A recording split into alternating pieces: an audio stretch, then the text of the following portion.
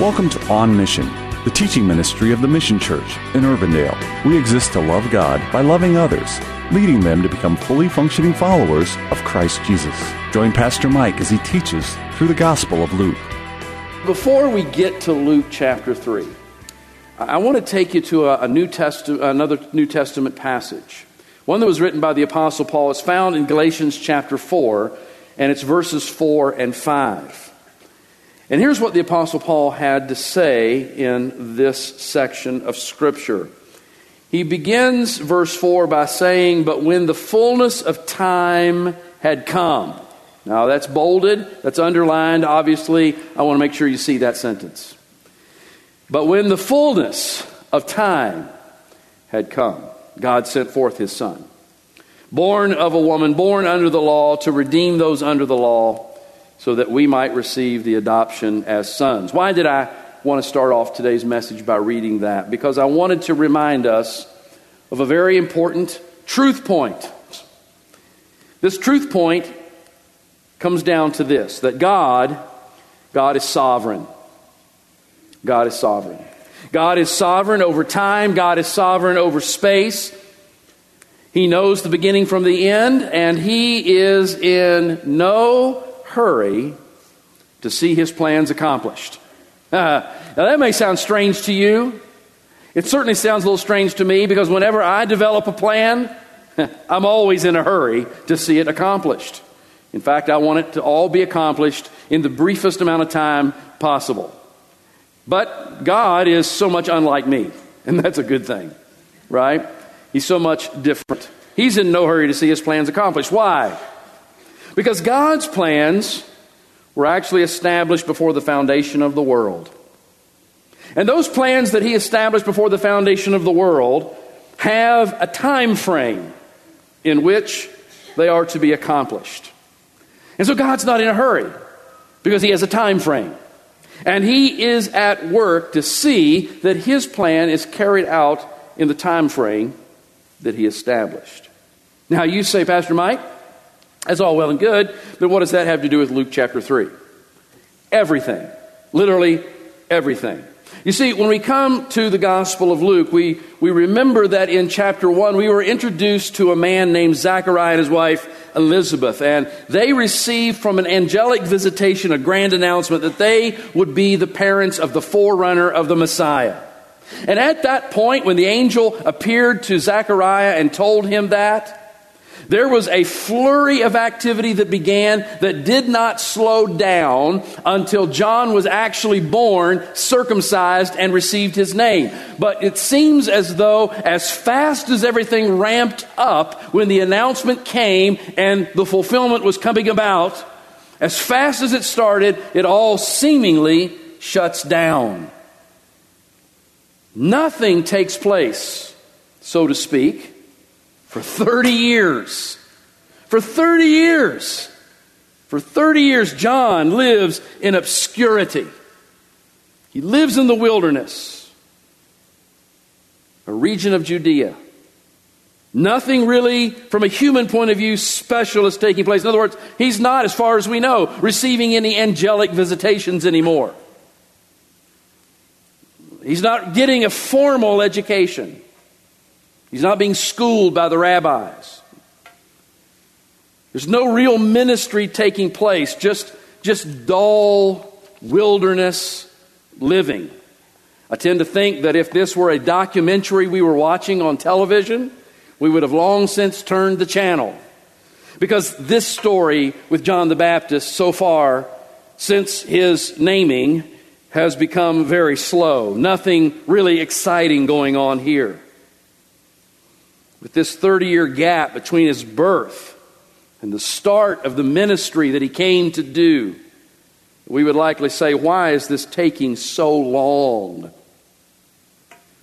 Kind of like what we might actually say about God's announcement to Adam and Eve when He talked in Genesis 3:15 about a deliverer that would come, and Eve was excited, and she thought the first son she bore was that deliverer, but in fact it wasn't. It took 4,000 years 4,000 years for Him to show up.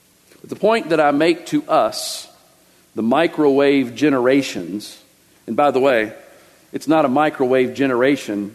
All of us, there's several generations in here, we're all part of that now. The microwave generations is that God has a perfect program. Now, neither you nor I fully understand it, but He does.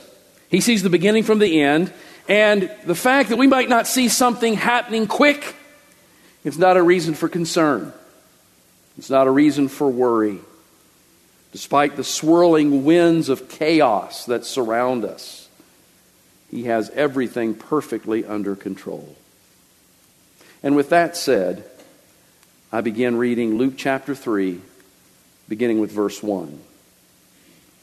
In the 15th year of the reign of Tiberius Caesar, Pontius Pilate being governor of Judea, and Herod being tetrarch of Galilee, and his brother Philip, tetrarch of the region of Turea and Trachonitis, and Lysanias, tetrarch of Abilene. I didn't know he was from Texas. During the high priesthood of Annas and Caiaphas, the word of God came to John, the son of Zechariah, in the wilderness. And he went into all the region around the Jordan, proclaiming a baptism of repentance for the forgiveness of sins. As it is written in the book of the words of Isaiah the prophet, the voice of one crying in the wilderness, prepare the way of the Lord, make His paths straight.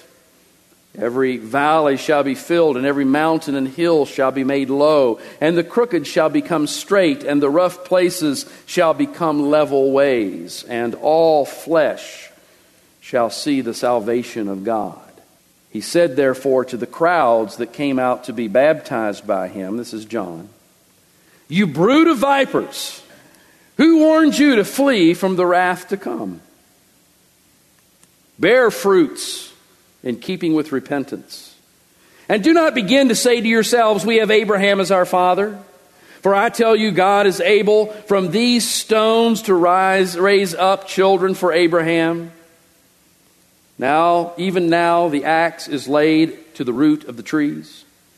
Every tree, therefore, that does not bear good fruit is cut down and thrown into the fire. And the crowds asked Him, what then shall we do? And He answered them, whoever has 2 tunics is to share with him who has none, and whoever has food is to do likewise. Tax collectors also came to be baptized and said to Him, Teacher, what shall we do? And He said to them, collect no more than you are authorized to do. Soldiers also asked Him, and we, what shall we do?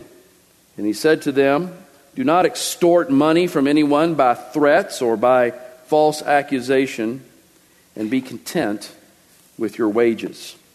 We begin with verses 1 and 2, the chronological context. I'm not going to spend much time on this. I just want to point out, again, as I've done many times so far, how that Luke is documenting the unfolding of God's redemptive plan in space and time.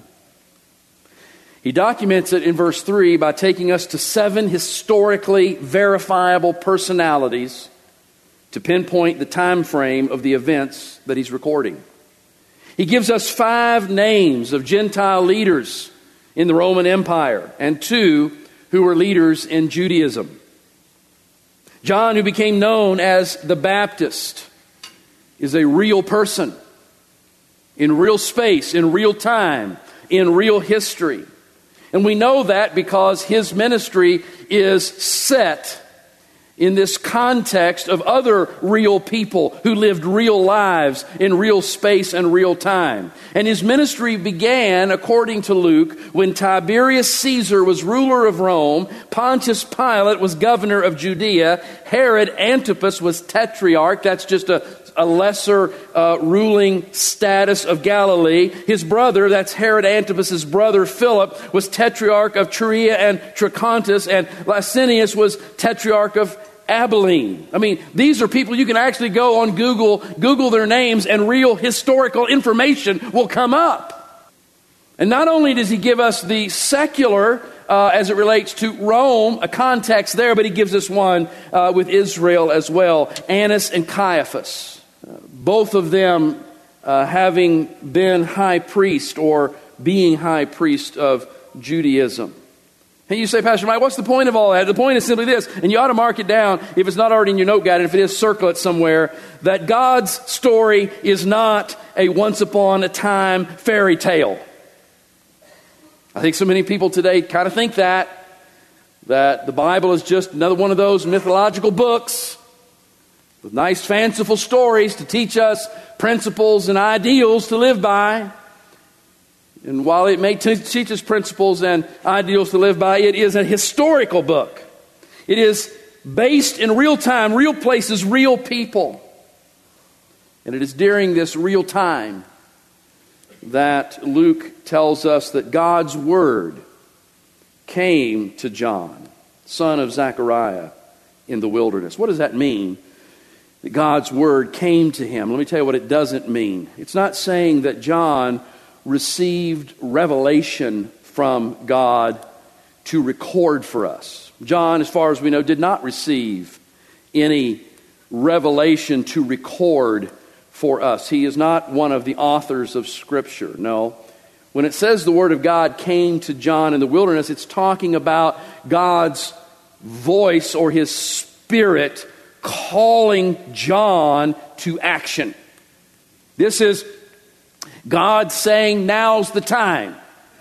It's been 30 years.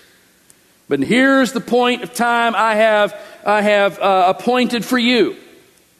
So I want you to get up now and I want you to begin the ministry that you have been appointed to and anointed for. And so the Spirit moving upon John, he steps out of seclusion to begin his ministry. And that brings us to verse 3. Where it tells us that John began to travel. It says that he went into the region around the Jordan. And as he went about this region in the Jordan, he proclaimed a distinctive message. The distinctive message was the baptism of repentance for the forgiveness of sins. That was his message. So God commissioned him to go and to proclaim a baptism of repentance for the forgiveness of sins. Before I unpack that, I want to define these terms, because defining the terms gives us the understanding of what this is all about. First of all, the word baptism. The word baptism here comes from the Greek baptizo, and it means to immerse. To immerse something means to completely cover it with nothing left uncovered or untouched. The word repent or repentance comes from the Greek word metanoia, and it means to turn from something to something. So baptism is all about covering so that nothing is left untouched.